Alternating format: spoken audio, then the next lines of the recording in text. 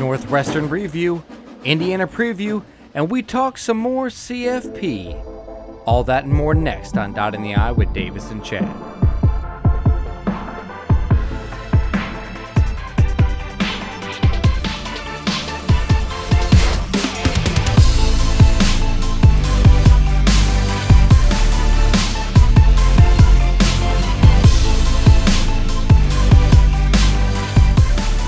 What's up, Buckeye Nation, and welcome back to Dotting the I with Davis and Chad. This is episode 50, lucky number episode 50, and we are coming to you straight after a really ugly 21-7 win over those Northwestern Wildcats this past Saturday.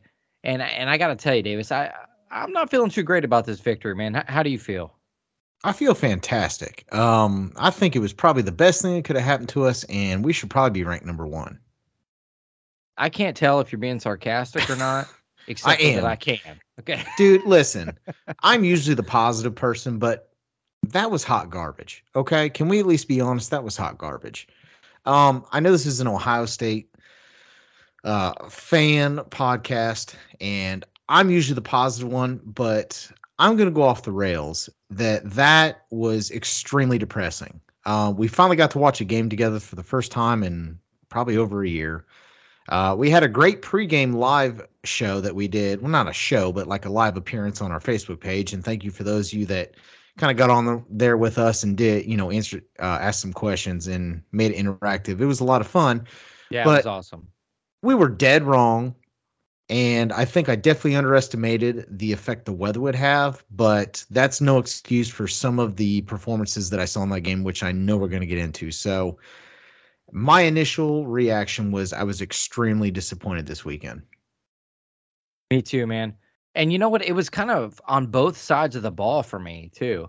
I mean, kind of upset about the play calling. I was upset that Ryan Day didn't have a better game plan for this kind of situation.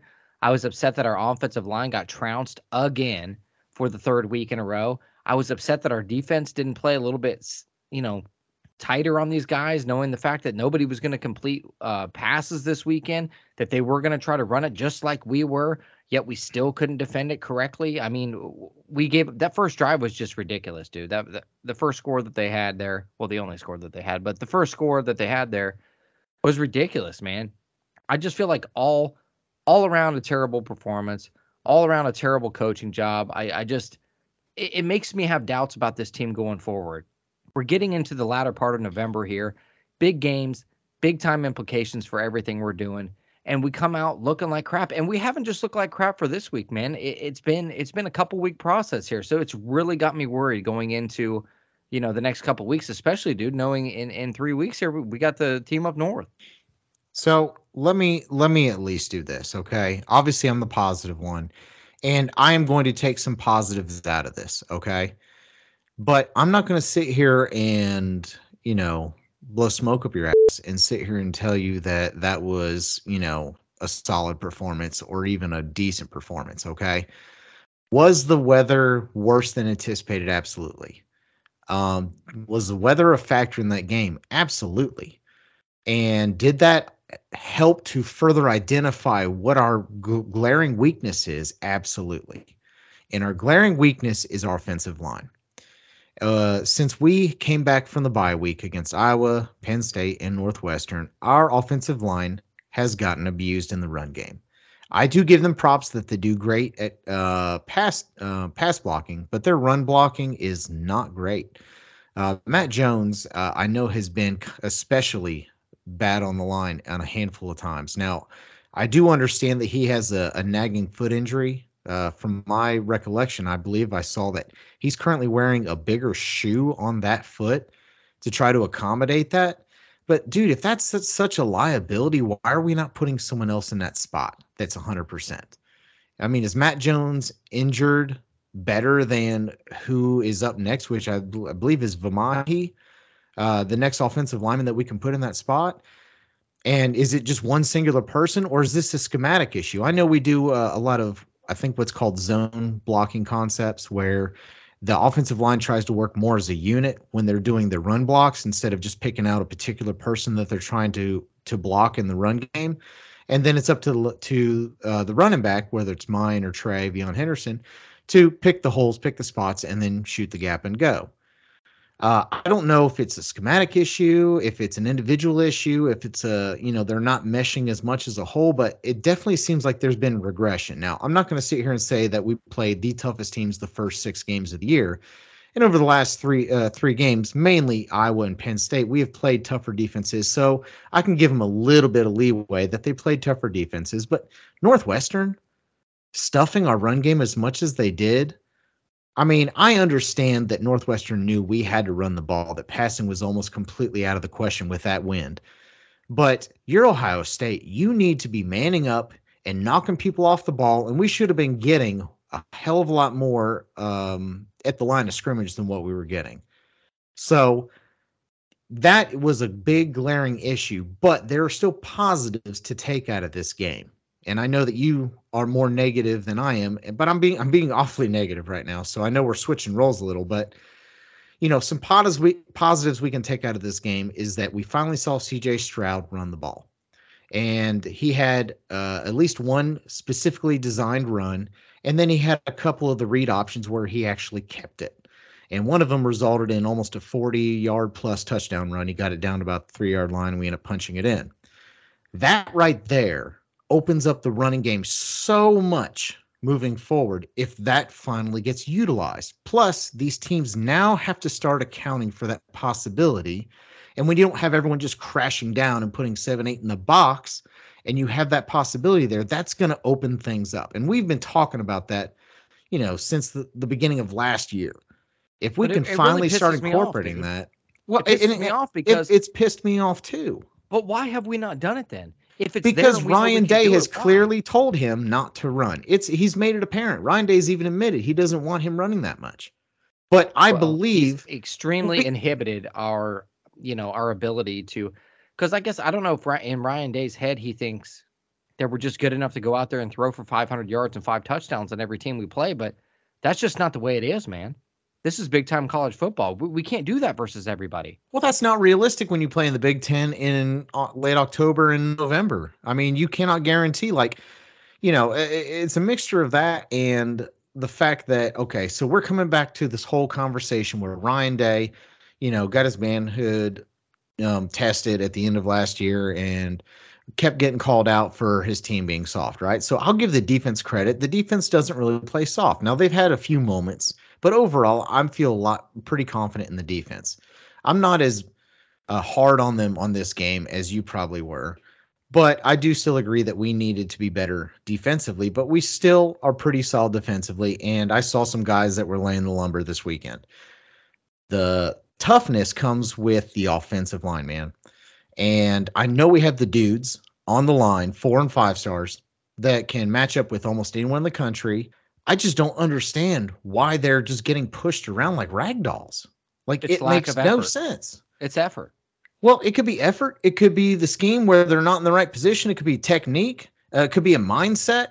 But it's crazy how even Ryan Day, and I'm sorry, but Ryan Day said some stuff in his press conference that made him look weak. He blamed the weather so much. And not once did he say that he should have battled, adjusted more to the elements and they should have like everything he did was blame. Wow, that was worse than we thought it was. That was like going to a dentist appointment. Like all he did was make excuses.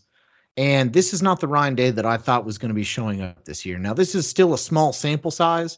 So I'll still hold some of my my evaluation to over the next handful of weeks to see if we actually progress back to what I knew we started with the beginning of the year. But I definitely do not feel the same confidence level that I did prior to the last handful of weeks. Yeah, I don't either. Obviously, nobody's questioning Ryan's football IQ. Nobody's questioning the fact that he's a great offensive mind. I just wonder, can he coach toughness? Is toughness something that he can coach? Can he get these players to rise up? Because to me, you're Ohio State. You're 8-0 with a chance to go 9-0, a couple of games away from playing Michigan, a couple of games away from a Big Ten championship, and a couple of games away from trying to play for a natty. Why should you have to get anybody up for that? What's the deal? What is the issue? I don't understand that. And it's not because it's been like, 1 week we've been like this. No, we've had this conversation several times about when it looks like there's lack of effort. And it looks that way right now. It makes me, God, I'm going to get pissed because I'm telling you right now, You mean there you're is no going excuse for to? that. Yeah, You're not pissed already? there's no excuse for that at the Ohio State University. You are 4 and 5 star recruits. You have the best coaching, the best facilities, the best everything that there is. There's no reason that you shouldn't be out there against a 1-7 Northwestern team and just absolutely trounce them. I don't give a shit if the wind was blowing. I don't care if tremors were coming from underneath the football field. We should have looked better than that on Saturday. And like I said, I'm upset about it, and I'm worried about what this team's going to look like going forward. I mean, can you bounce back from that? And in that instance as well, we don't really have quality opponents left until we face Michigan, Indiana, Rutgers. I mean, that's great. We can tune some stuff up, but really, what are you tuning against teams like that? When we come out against Michigan, it's going to be a totally different ball game. And right now, dude, I'm for the first time this season, I'm worried about Michigan. And listen, that's a good point. And I think the real question here is what we're seeing over the last 3 weeks telling of what our offensive line really is? Was the first 6 games more mirage based upon like the teams we were playing against? Were we in a rhythm then? Are we out of a rhythm now? Is this more a tale of what we're capable of or what we're expecting to see? But I know if that's the product that we put on the field against the team up north, we're going to get beat. Like, I'll be the first person to tell you that's going to be a long day in Columbus if we put that same performance on the field. I wish I could sit here and tell you that that is something that is fixable over the next couple weeks. I'd like to think it is. I'd like to think that they're capable of changing these. Listen, I understand, dude. I've heard every excuse in the book. Okay, that was an 11 a.m. local time game. It was horrible weather. It was natural grass field, which makes it even slicker when it's wet. It was against a lesser opponent that it's hard to already get up for. Like, I get all those excuses, man. But you play once a week. You get, 11 games over a regular season. Like, it's a short season if you really think about it. Limited opportunities to get out there and perform. How do you practice all week and not get up for any game is what I don't understand. So is it really not getting up for the game, or is this a systemic issue that we're literally seeing with the team? Or even let me ask you this. Do you think this is something that's fixable before the team up north in 3 weeks? I think you can improve on it. But I guess I would have to fully understand exactly what the issue is, because I think it's a combination of a lot of things, especially offensively, when you're talking about the running game and the offensive line.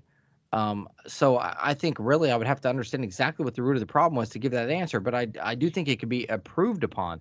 But the question is, can it be improved upon enough to overcome Michigan, who I think, dude, has to be licking their chops looking at this tape right now. I mean, they have to be. I know what they're thinking. The same thing they thought last year. They're probably going to try to run it right down our throat. I mean, I can visualize it in my head, and that's what I'm worried about. So my question is, I feel like Ohio State should take this as a challenge. Take this week as a lesson. Take it as a challenge. But you should come out this Saturday versus Indiana and just absolutely give 150% and make everybody know it. I mean, Right. that's what you have to do at this point. You have to set a precedence because right now we look down.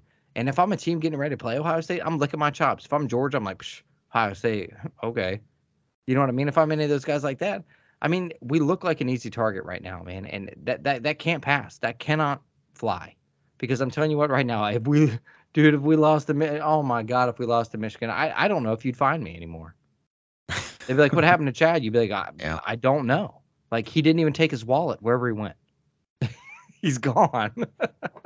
That's when you know it's serious if you leave the Yeah. wallet behind. So Oh, listen, I know we've been bashing this offense, okay? And there's no secret that the running game struggled. I'm not blaming CJ Stroud for any of this because if you can even recall in that game, I mean, sure, you really could not throw the ball in that wind. And he still had 10 completions for 70 some yards and realistically should have had about 15 completions for probably over 150 yards. yeah. I mean, how many drops did he have? Uh, and he was even in that wind, he was still throwing some dimes there. Now, don't get me wrong, he had some that got away from him, as would be expected in that kind of weather. But the offense, the passing game and the receivers didn't really do the running game any favors. And we've established that we're the style of running team that we really need the passing game to work for that running game to open up, at least the way that we have been running the ball this year. And if we become one dimensional, so if we get another game over the next 3 weeks where it's a bad weather game, we could find ourselves in trouble again unless the offensive line turns it around. Because I understand that we're not a dominant running team, but I still think we have potential we could be if this offensive line could get it fixed. For a little while there, I was worried about the running backs, but really after watching this game, I mean, Mayan's half hurt. He's out there. He's pretty much by himself, and he still runs for over 100 yards without the offensive line doing him any favors. Like Mayan actually had a hell of a game, looking back at it. And I just, I don't know, man. That's just something that's got to get fixed. But I know we spend a lot of time on the offense, but I do want to make a comment about the defense. And I think this is the first time that I noticed that Jim Knowles didn't really make some good adjustments. I mean, given we give up 7 points, we give up one scoring drive, and that was pretty much it. But we still struggle to have answers for wildcat formations and running quarterback. Repeatedly. And in this situation, when you know the other team is going to run, why aren't you bringing more people up into the box? And I know that he likes to, disguise his formations, and he runs a lot of things that are kind of, built around the safety and things like that. But dude, bring people up, man. Like there are too many times that on first down, they were getting 5, 6, 7 yards. Now, did we do a good job of stopping them on fourth downs? Yeah. But they were still almost 50% on the third down conversions because they had short yardage to go. And when they're constantly running the ball and that, you have to bring people up. And that's the hard thing when you run a quarterback run or a wildcat is you have that one less defender that accounts for that extra person. Because then the running back, if it's a wildcat, is going to be running as a lead blocker. If you have the quarterback running it, then you have the running back again as a lead blocker. That's an extra blocker. So bring more people up on the line. How is he not adjusting to that? I don't understand. Maybe they know something that I don't know. But That's what it has to be, dude. That's the only sense I can make of it is that if they saw something or they know something that we don't, because other than that, I think we can all agree that it doesn't make sense. So it has to be something else. And I have to believe that as much money as these guys are making and as much football as they know, they probably, woke up and forgot more football than I'll ever know, that they have to know something we don't because they cannot not be doing this or doing this on purpose. You know what I mean? and the other problem that I have is why in the hell is Michael Hall Jr. not on the field as much? I swear he's still getting like less than half the defensive snaps. Is there something going on that we're not aware of? Because he's clearly one of the best defensive linemen we have, one of the most disruptive ones we have. And I know they've said things like, he's not the best in run defense. He's more of a rushing the quarterback, getting in the backfield. Dude, how could he not be effective in the run game in that same position?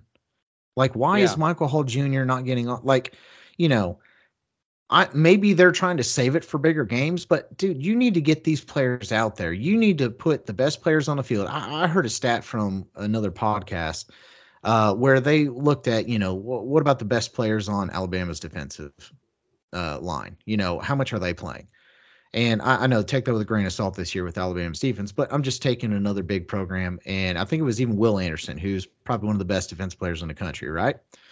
And out of their last game where they had like, I don't know, some 90 some plays on defense that they had to be on the field, Will Anderson was on the field for like 87 of them. And why aren't you putting your best players on the field more often?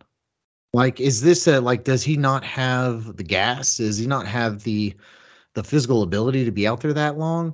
Is this what is the exact reason for this? I don't understand that. Why are we not putting our best defensive players on the field more often? I understand that we have a deeper defensive line, but listen, there's still a drop off between some of your really good guys and the next one's down. Why are we not putting the best guys on the field?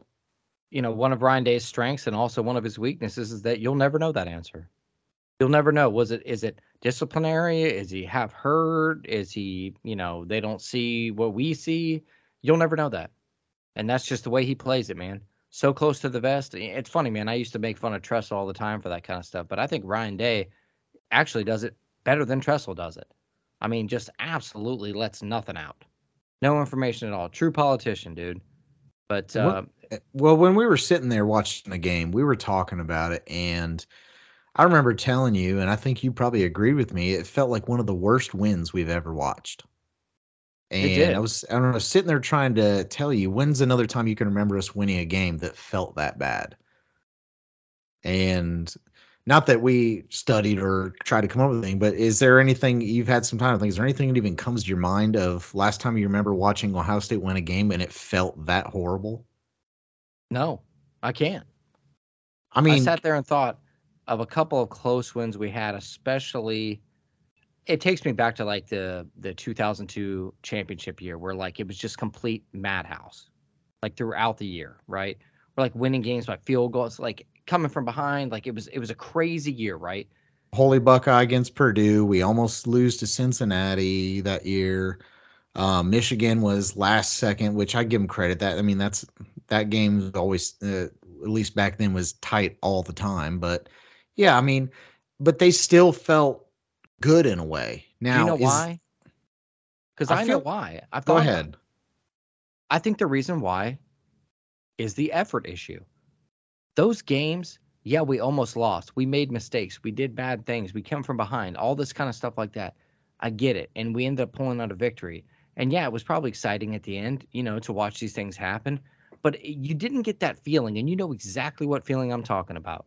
The same feeling you had versus Michigan last year, the same feeling you had on Saturday, where you just feel like we're just not playing like ourselves. We're not playing up to snuff. We feel like maybe there's an effort issue. The play calling's bad. Like all that stuff combined, dude, it makes you feel, there's a difference between losing and winning and losing and winning when you're giving 100%.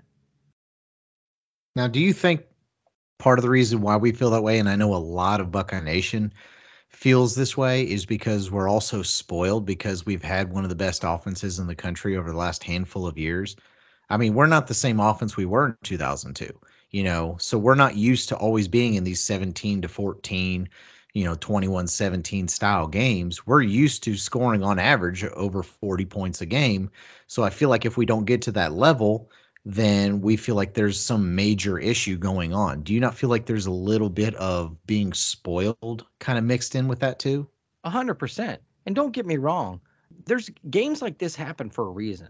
You're not going to win every game 55-10. I get that. This is Big Ten football. You're going to win 13-10 sometimes, especially when the weather's bad. I get that. Things happen and you learn from them and you move on. And sometimes this actually works for you, in a way that you can move forward off of this and springboard off of this into something more positive and get some momentum going for the rest of the season. You kind of get the turd out of the punch bowl and continue on. But at the same point in time, yes, we're spoiled. We're absolutely spoiled. But we've been told by everybody for the last 6 months that this was going to be one of the most prolific offenses in Ohio State history. And you know what? It started off giving us a taste that way. And now that it's kind of backed off a little bit, yeah, there's some regression there.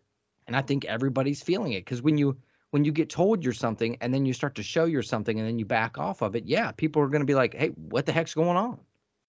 So obviously, I think, it's funny because I think Ohio State fans, the majority, are actually very informed and realistic.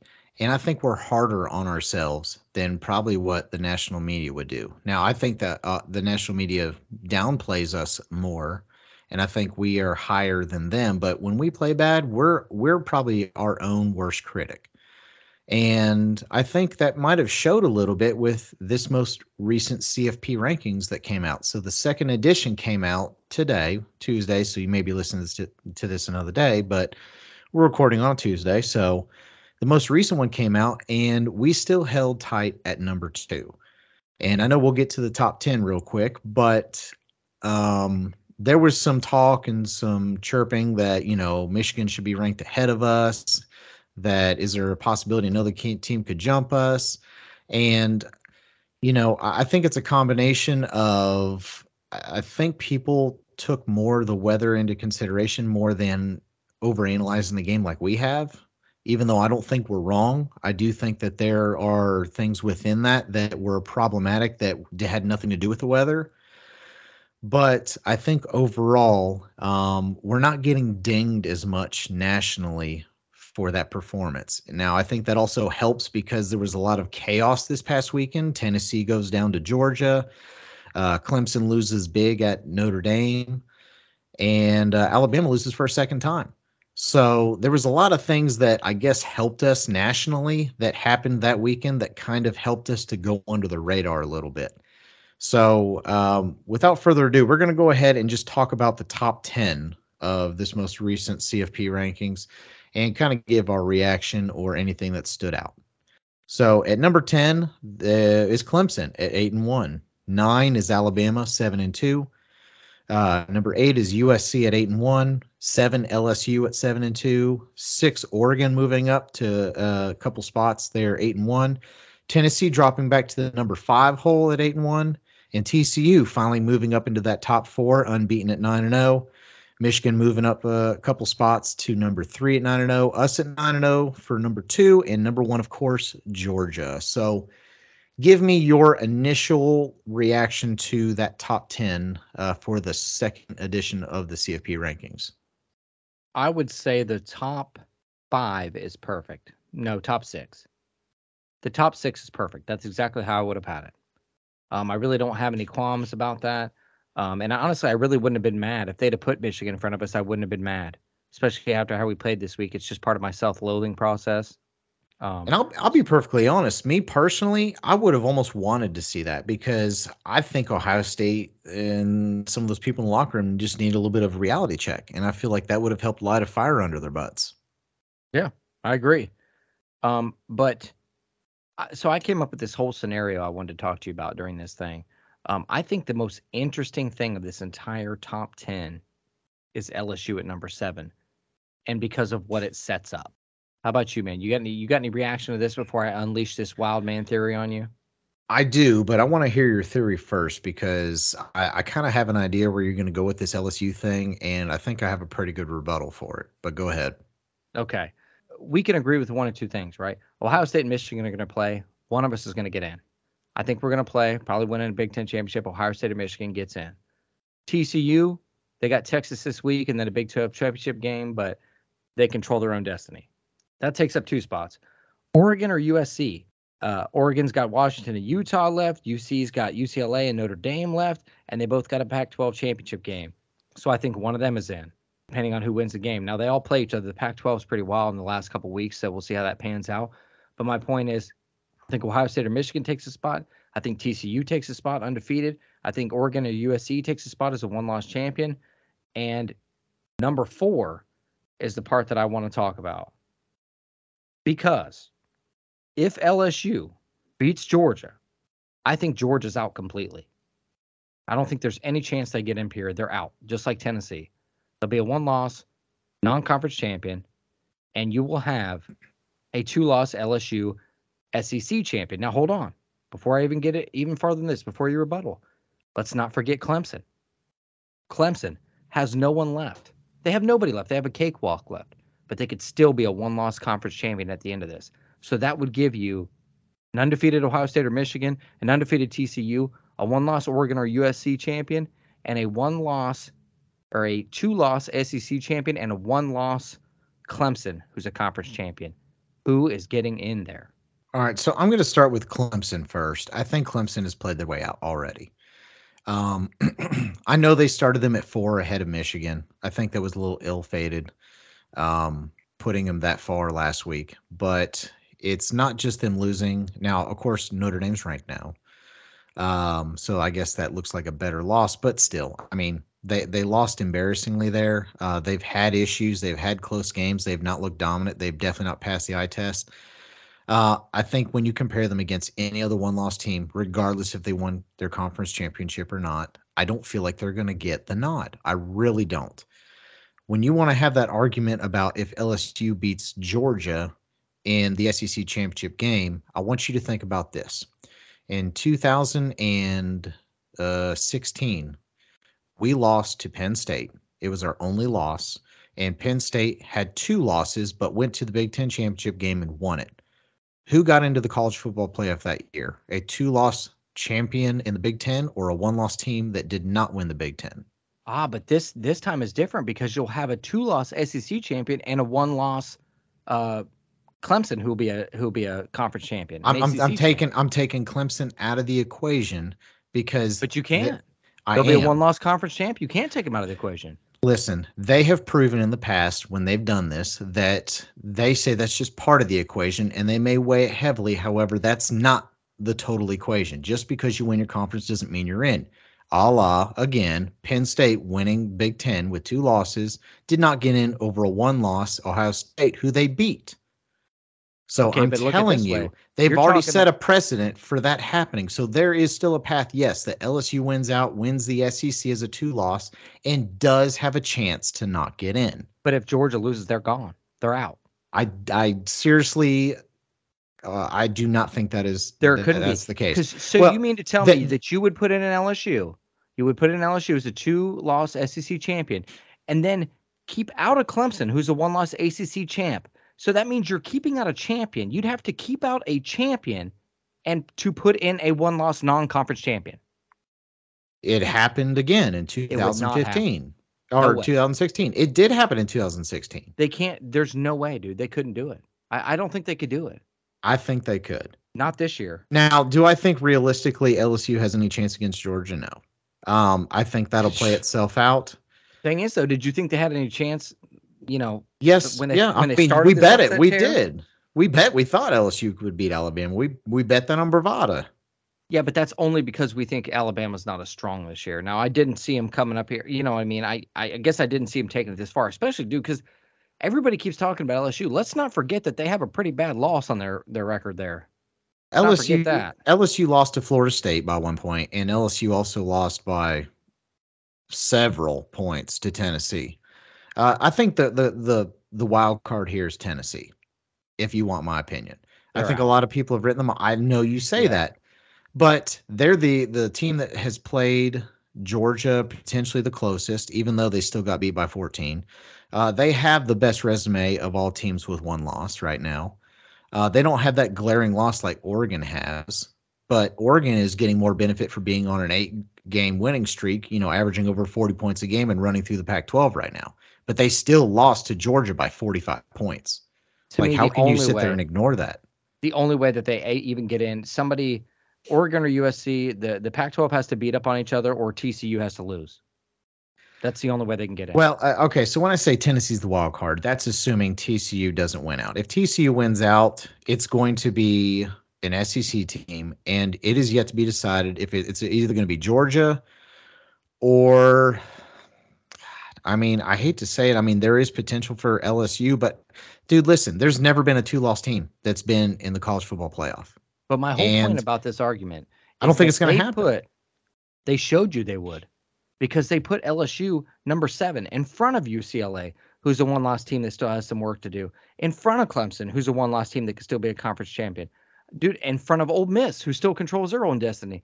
You've got all these teams behind them with 1 loss, but they've put LSU 7, essentially teeing them up just like we talked about Alabama last year. They are teeing them up right here. If they beat Georgia, I'm telling you, they're going to put them in. I feel it. There's potential. I can see that, but man, I guess, if I was a betting man and I had to put money on it, if LSU were to win out, I guess I probably would side with, they're going to go in, but they've set a precedent where a 2-loss conference champ didn't get in, especially over a 1-loss team that they beat. And you know what? In that same situation would happen. Like, I don't see a situation where Georgia's not in the top 4. I don't, because they're not going to lose any of their last handful of regular season games. And as long as they don't come out and get, mollywopped in the SEC championship game, listen, the whole point I'm saying is this. Tell me realistically, do you see a scenario if Georgia doesn't lose until the SEC championship game? Do you really think they're going to leave Georgia out as highly as they view them? No. I think they have to. They don't. I think they have to. There's no way. I don't see any scenario where Georgia doesn't get in as long as they don't lose a game before the SEC championship game. It's going to be the same scenario as last year. I can't in my mind. I cannot do that in my mind, because you have conference champions out there with 1 loss and you have Georgia with 1 loss and no conference champion. To me, you can't do that. I just don't. I don't like that. I wouldn't do it. That's me. And if Georgia loses, Tennessee's completely out. I think they're out anyway, but they would definitely be out if Georgia I loses. think Tennessee has needs a lot of help, and they're sitting at number 5, but they're in a situation where they can't really climb. I mean, sure, TCU can lose, and I guess they could bump up ahead of them, but then you're going to have Oregon, LSU, USC, Clemson behind them that all have potential to climb over top of them I guess I because just don't they're going see to have how. potential for a championship game. Right. I just don't see how if Ohio State or Michigan wins out, TCU wins out, so that's 2 spots completely gone, guaranteed. And you've Right. got either Oregon or USC, and you've got a 2-loss SEC champion and possibly a 1-loss ACC champion there. I don't understand how you would be able to put them in over them. I just don't understand that. Well, I'm seeing the one left out as a one-loss Clemson team for sure. I think they made that clear by bumping them back to 10 and just, I mean, use your own eye test. Clemson does not look like a top 4 team this year. They don't. I'm sorry. Now, I know every team, there's not a dominating team this year. I think the most dominant looking ones over portions of the season has been Georgia and Ohio State. Michigan has had their moments. Their schedule's been pretty weak. They've played their tougher matches at home. They still have some to prove, but they've been probably overall the most consistent. Ohio State still has beat every single team by double digits, whether we like it or not, with how they perform. They still have the best overall winning margin. And Georgia has the biggest wins and some of the most impressive wins. So realistically, I mean, in my gut, looking now at all these teams, 3 of the top 4 that probably should be in it is going to be Georgia, Ohio State, and Michigan. Now, of course, Ohio State and Michigan have to play each other. And then goes the argument, if that's a really close game, is there potential for the loser of that game to get in? And based upon what I see, I feel like they're 2 of the best 4 teams in the country. However, that's not always the case. They don't always take the best 4 teams. And I mean, the Big Ten's never gotten 2 teams in. I And just don't see it. I don't see it out there. If you got a 1-loss Michigan, and depending on how it shakes out, you're looking at a 1-loss Michigan, maybe a 1-loss Tennessee, or maybe even a 1-loss Georgia. When you're looking at those 3 things, or God, I don't even know who else could end up with 1 loss down here. But my point is, you got all these teams in there. I just can't see them bumping them over like a Tennessee or a 1-loss Georgia or somebody like that to get well, in. I I don't think see if 2 it's a Big Ten teams I getting think in. if it's a one-loss Ohio State team, of course we don't want to see that. But if Ohio State loses that game in a close one, that has more potential to get both teams in than it is if Michigan loses, in my I opinion. agree. I agree. I But would agree with that. because then you're comparing Ohio State one loss to Tennessee one loss, and then you're going to start comparing things like resumes and eye test and all this other stuff. And I think Ohio State's very comparable to Tennessee. However, Ohio State does sport a better defense. Tennessee overall would probably have the better record. I'm not better record, but better resume. I mean that you're going to be splitting hairs there, but at least it's going to be a lot closer to pick and choose between those. I think if Michigan loses, that eliminates a chance of 2 getting in just because of their soft out of conference schedule. The fact that, I mean, they've not really played anyone. I mean, their best win still is Penn State, and Penn State sure is a top 15 team now. But Yeah. other than that, and then they played that game at home, and that's a game that realistically, if you watched it, it was close at the half and they kind of pulled away in the second half. I mean, Michigan just did the same thing this weekend against Rutgers. They were losing at halftime 17-14 before they pulled away and won 52-17. So Here's another question I got for you. What if Ole Miss wins the SEC? yeah, and dude, that's another wrench too. I mean, they're sitting there at 11 with 1 loss, and they need LSU to lose a game though, because LSU holds that tiebreaker on that side. But yeah, that's possible. If LSU were to lose another game and then at the end of the season, Ole Miss beats, it's not the end of the season. I think Alabama always plays Auburn at the end. But, whatever the case may be, if Ole Miss wins out and beats Alabama and LSU loses a game, then you have a 1-loss Ole Miss team against Georgia. And in that case, if Ole Miss were to win, then they're definitely getting in as a 1-loss team. And then again, we're left in that same boat where, I mean, they view LSU better with 2 losses right now than Ole Miss by, 4 spots. Yeah. And dude, that's the most interesting thing to me too, because at what point is Alabama not a quality win? What if Ole Miss plays Alabama this weekend? What if they beat them? You know But what I then mean? Alabama has 3 losses, so all those teams that beat Alabama, it's starting to look less and less impressive too. Exactly. So they beat because everybody keeps forgetting Alabama would have 3 losses, but they almost lost 2 other games too. So it's not Yep. like they were just fluke fate. This team has looked human all year long. And that's the You know what I thing. mean? I mean, they're keeping Alabama in the top 10. And I think there's still that Alabama bias there for And I think whatever it's reason. Dookie. I think I it's think for Dookie. whatever reason, I don't feel like they should be a top 10 team. I mean, I'm not saying that they don't have the talent on the field to be a top 10 team, but what they've showed us on the field this year is not a top 10 team. I mean, there's clearly teams behind them, even Clemson with only 1 loss, Ole Miss 1 loss, UCLA 1 loss. I mean, hell, North Carolina with 1 loss. Yeah. And they have a Heisman style quarterback on their team that's putting up unreal statistical numbers this year I think it's in Drake really May. yeah, I think it's going to be really interesting to see. To me, I know this is going to sound weird to everybody out there in football land, but to me the most intriguing thing of this season is the Pac-12. The Pac-12 is a mess at the top. You You have a have three lot of teams at potential. 8-1, if I'm Yeah, not mistaken. I it's mean, pretty you much have anybody's UCLA at game. 8, you have UCLA at 8-1, USC at 8-1, and Oregon at 8-1. And USC and UCLA still have to play. USC still has to play Notre Dame, who's now ranked 20th out of nowhere. So we now have a quality win, thank God. Yeah, right. But listen, Notre Dame's playing good football now. USC is going to be hard pressed to get through Notre Dame and UCLA unscathed. If they do, they earn with a better record there to probably continue to move up. And potentially you're going to have to play Oregon in the Pac 12 championship game. See, this is where I love this time of year.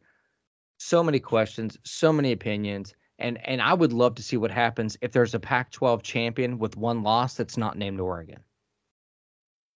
Well, 'Cause that would be USC is interesting. going to earn it.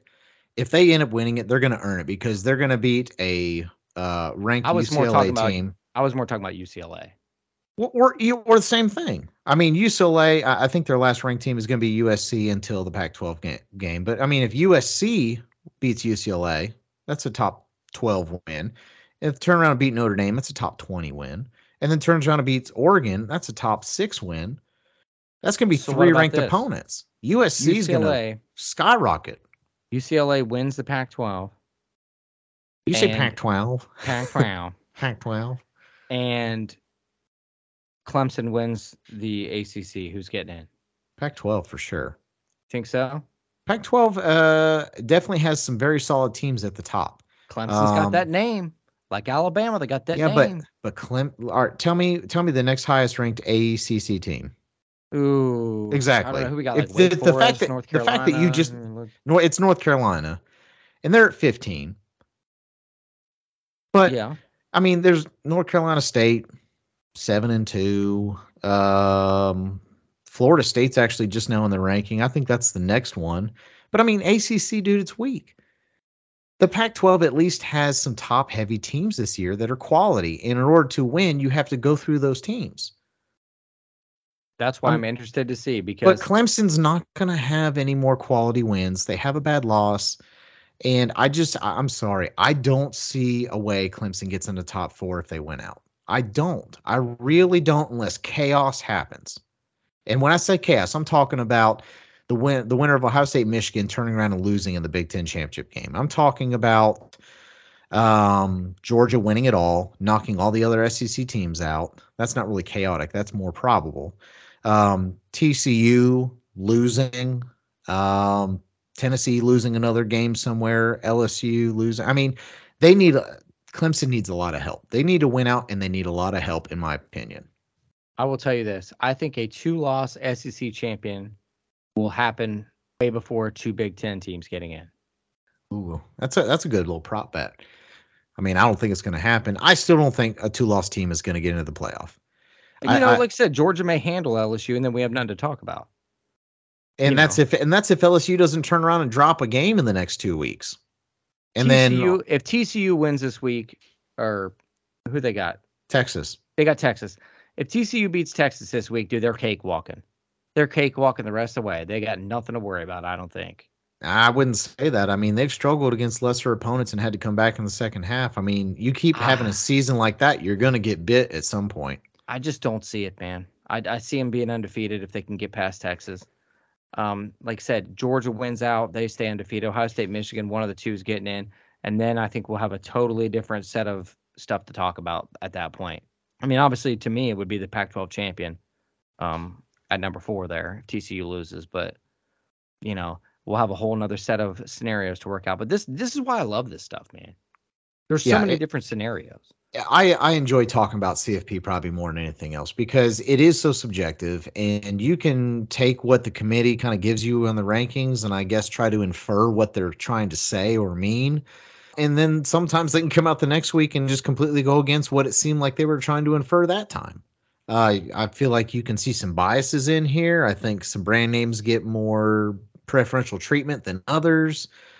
Dude, it's a blast to talk about, and it's frustrating at the same time, but it's fascinating trying to figure out all these pieces. I mean, we sit here and do this, but there's going to be what, 4 more of these shows to come out, 3 more of these shows. I mean, they're going to do one next week, they're going to do the week after, and then they're going to do their final one, or one more the week after that, and then they do their final one after the championship game. So I think there's 4 more to go.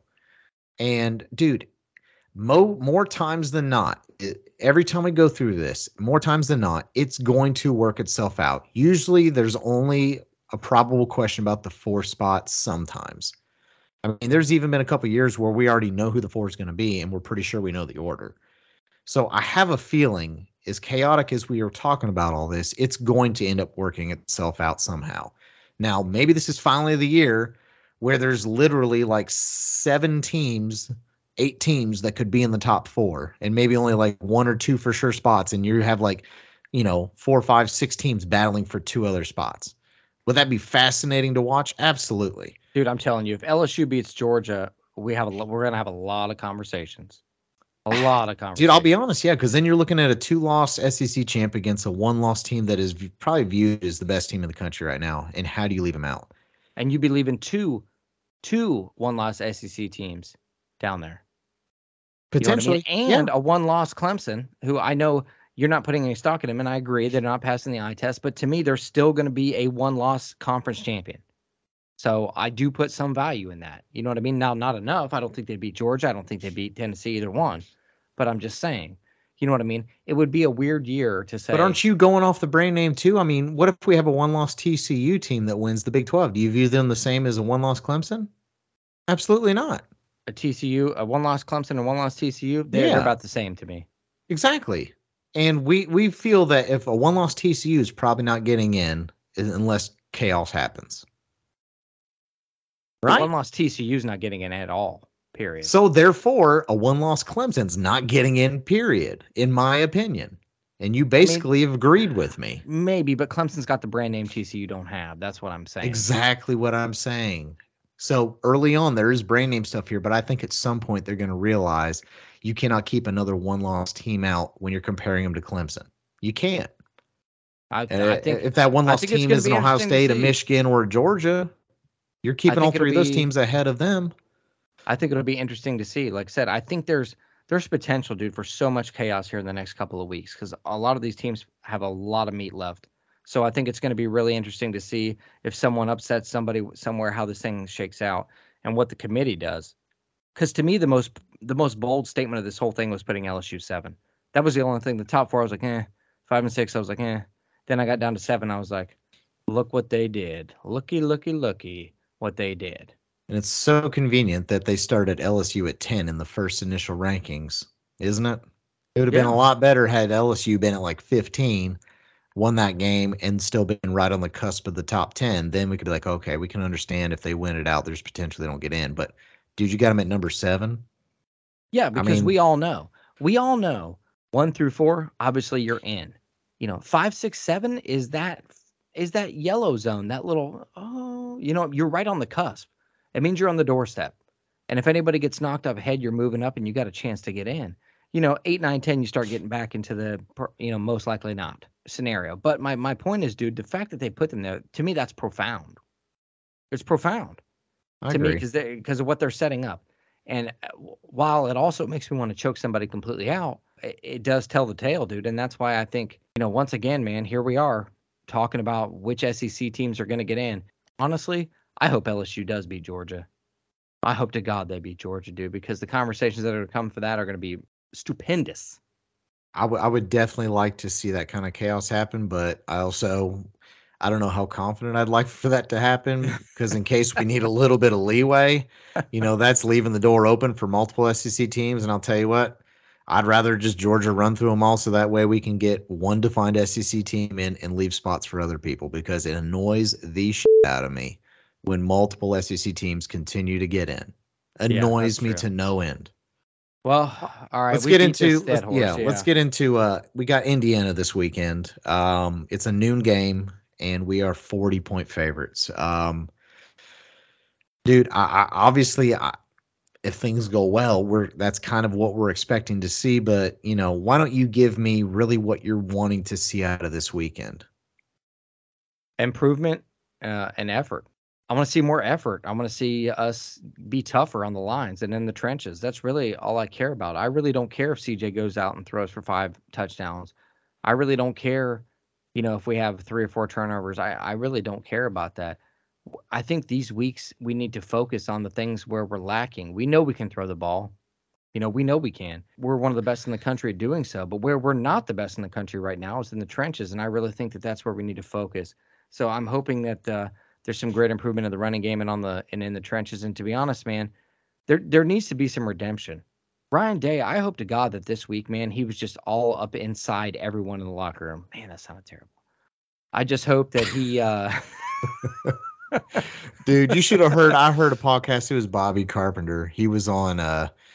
Oh God, what the guy that used to be on Austin Ward on Letterman Row, but he does his own podcast now, and he had him on. And I'm telling you what, there was a portion, and they made fun of themselves too. But Bobby Carpenter's talking about like just just like handling dudes or whatever it is, But he's talking about being more physical on the line, but just the way he was talking about this whole thing just sounded like it was taken completely in the wrong context. It's like, I would just want this guy to be manhandled, or I don't even know. You just have to listen. I just want this guy to just take this guy to the ground and just give it Dude, to him.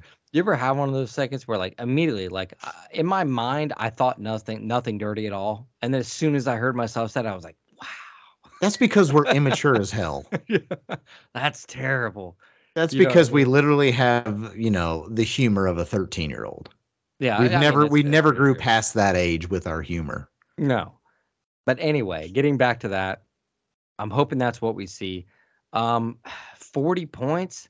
Is it possible? Yeah, but I'm telling you, if we see the same team we've seen the last 3 weeks, I don't see it, man. I don't see it. What's your take?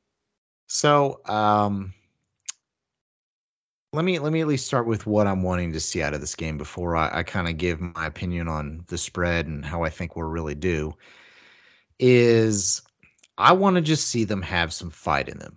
I want to see, and I guess you can say effort, but that's kind of a bland statement. I want to see them dominate a lesser team like they should.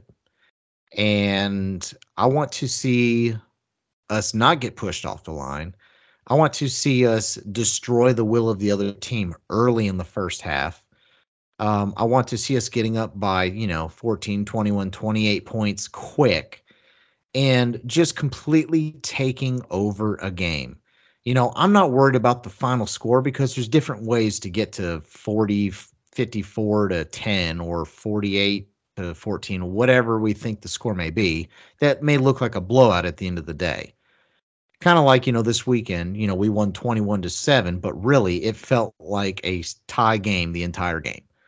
You know, I want it to feel like it should have been 120-0, even though the score may not have shown that because we backed the dogs off. I want that feeling back that we had the first half of the season before, the bye week came, because not a single game has felt the same since then. And everything has felt more difficult to come by, and we've needed the defense to help us out. I want to see us firing on all cylinders. I could care less what the end of the score really is, as long as me watching it and the way I'm feeling watching the game makes me feel like we're back to what we were. Does that make sense? Yeah, it makes sense. I mean, I think Buckeye Nation needs it, dude. At this point, don't you agree? Well, yeah. I mean, I'm not going to sit here and say we dominate Indiana and everyone just thinks everything's all hunky dory, but that's a starting point, and that's momentum built because then we have to go on the road to Maryland, and then of course the big game in a couple weeks with the team up north. And if we continue to piddle fart around against lesser opponents over the next couple weeks, I mean, if not only is our confidence level not going to be high, but how do you think the guys in the locker room are going to feel? Yeah. I mean, Yeah. they need to rebuild back some confidence of their own, you know. So they're coming into that game with a high of this confidence of knowing that they're going to be able to do that. And I feel like the first half of the year, they were really chomping at the bit. Like, can we just get to that Michigan game already? And then it's like these last handful of weeks, it's like there's been this lull. And it's just, I don't know if it's looking ahead. I don't know if it's just been situational stuff. I don't know if it's, scheme or effort or injuries or bad play calling or a combination of all these or what it is, but something has been off, clearly off for the last 3 weeks. And I'm hoping it just came to a head this weekend. It was finally a wake up call for the coaches, the staff, the players, everyone involved to be like, okay, guys, this is it. Like, we need to get back on track. We need to get back to who I think we can be, who we started the year being, and build this momentum back up. So that way, when we get to this team, we have the confidence sky high. Because you do not need to be going into that game with some doubt. And right now, the team has doubt. So we've got to get that out of our system. And I think the only way to do that is to dominate on both sides of the ball this weekend. That's my biggest thing. You are Ohio State. You are 9-0. You control your own destiny in the college football playoffs. You got a chance at some gold pants here in a couple weeks, a chance at a Big Ten championship ring, a chance at a national championship ring, and it's all within the next couple of weeks here, or the next 2 months if you're talking about the college football playoffs.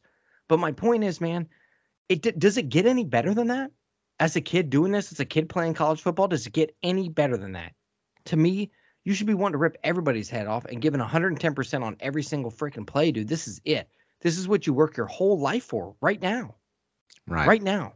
Because, yeah, 1% of these kids are going to go to the NFL. But you know what? The other 99% of these kids, this is what they're going to remember. This is it. And that's why I just don't understand. Maybe they're just not as passionate as I am. But, dude, I can't see needing any motivation to do anything like that ever. I mean, I think we're pretty clear what we need to see, and I feel like in a way we've Ohio State all over again, and as the repeat has kind of gotten our manhood challenged again. Yeah. And I think at this point we've seen enough this season to know they're capable. Last year, definitely were not capable. I don't think it was fixable last year, but this year it's definitely fixable because we've seen it in a handful of games. It's just whether or not they can get back to that style of play, to that commitment, in my opinion. So I do think it is fixable, the issues we've seen. I think Indiana is a good opponent to do that against. Indiana has definitely struggled offensively over the last handful of games. I know they got a lot of second and third stringers in there due to injuries or players not playing well. I mean, gosh, last game, Penn State went to Indiana and beat them, 45-10 or something like that. So, I mean, by every sense of the stretch of the imagination, we should be coming out and dominating this team. And that's the thing is we have to. Absolutely have to. I think it's important. It's not about winning this weekend. I mean, sure, that's the ultimate goal, but we have to do it convincingly. We have to do it, and not only for, I guess, just the way people view us, but they have to do it for their own, to convince themselves of their, you understand what I'm saying, right? It's hard to put that into words, but they need to do it for themselves. They need to come out and dominate this thing to kind of build themselves back up. Yep, So, I agree. So let's go ahead and give a score prediction for this week. I'm gonna let you go first. Oh, man. Because we definitely were way off for that Northwestern one. I mean, I think my 62-14 was a little off. I'm going to say, and I thought about this a lot, I'm going to go 42-17 Bucks. Okay, so are you not giving the defense enough credit, or do you think that we're going to get people out and they're going to score some garbage stuff on us? I think it's going to be one of those games where 28 to 35 points are scored in the first half. And then maybe we'll score another touchdown or kick another field goal or something in the second half. Maybe it may be even a little bit more than that, but I'm going to say 42-17. Okay. Now, I'll be honest, me personally, 42-17, unless I were to just physically see them dominating first half, I probably wouldn't be that pleased with that score against Indiana. I still think it's a good score. I mean, that's a 25-point margin. That's nowhere near the spread's 40. I feel like we should really over dominate this team. I'm at 56-10. And I'll be honest, if it's not somewhere close to that, unless I see something different with my eyes that shows they were dominant and the score was less than that, I probably won't be very happy, to be honest. I mean, I think this has got to be a turnaround game, in my opinion. I think we need to come out guns a-blazing, run with your hair on fire. I mean, I'm wrapping hoping up to eat some crow. tackles. Yeah. I'm hoping to eat some crow. I really am. That's where I'm at. That's what I'm hoping to see. I don't know how they'll come out, but I mean, the spread's 40, so that's a huge spread, man. It is, dude. It is. It's a big spread, man. But I think it's realistic. I really do. I hope that we do come out with our hair on fire and put up some points, and the defense plays well. So let's wrap up with our prop bets. You did go 2-1 last week. That's your first winning week, so that's a bonus for you. Yeah. Our overall record is at 11 for me and 7 for you. So it's within 4 points. It's still within reach with 3 weeks to go. And remember, the loser at the end of the season will have to do something, and that will be based upon our fans and our listeners. So probably within the next week or two, we're going to go ahead and start posting some stuff on our Facebook page, trying to figure out, what exactly we're going to do. We may leave it up for a fan poll question on what the loser has to do at the end of the season, but it'll be something pretty fun, pretty embarrassing, hopefully. Yeah, I'm sure it will be. Yeah. So, anywho, our 3 prop bets for this week was: will we cover the 40-point spread? Will we score, or will we have 200 yards of rushing overall as a team? And who will have more receiving yards, Ibuka or Harrison? So I decided that we will cover the 40-point spread. Chad does not think we do. I am the one that says I think we have over 200 yards of rushing this weekend. Chad says we are under. And I'm going to go with Ibuka coming back after a bad couple games and getting back on track and having more yards than Harrison. So Chad takes Harrison, I take Ibuka. And those are our 3 prop bets for this week. So if you follow along with us, make sure you're keeping an eye on those stats. And I don't know, anything else you want to add, Chad, before we sign off? Well, just thanks to everybody. This is episode 50. So, I mean, it's not really a milestone, but it kind of is. So, thanks to everybody out there that's put up with us for 50, averaging about an hour an episode for 50 hours. I mean, that's a long time. My wife can't deal with me for like 10 minutes. So 50 hours is a long time. And we appreciate you. We hope you listen, for 50 more or 150 more, however long this thing goes. But I just wanted to express that I'm very thankful for the people that do take the time to hang with us every week and talk about some Ohio State football. Yeah, right on, man. Definitely, we appreciate it. I know we're getting a lot more listeners this year, a lot more interaction. It's definitely appreciated. I mean, we initially got into this just because it was something we wanted to do, but kind of more we start seeing the engagement that we're getting and the people we're reaching, it really feels awesome to us that, people like the content that we're putting out there. So we super appreciate it. And I want to give one more thanks out again to John Converse, one of our buddies that helps us out with posting some pictures and some information on our page. He's super helpful with some of our interaction on our Facebook page. So thanks, John Converse, for that. And as always, guys, you can catch all of our episodes on all major streaming services. We're on Spotify, iTunes, iHeartRadio, Amazon Music, and more. So go ahead and search us again, Dotting the I with Davis and Chad. Listen to us wherever, whenever you want to. We have all kinds of episodes if you ever want to go back and check out old episodes. And we do even actually have a couple video episodes on YouTube. They're from the past year. Not sure if we're going to move more in that direction anymore or not, but there's still potential. But if you want to check those out, you are more than welcome to. But again, thanks everyone for listening. And until next week, go Bucks. OH.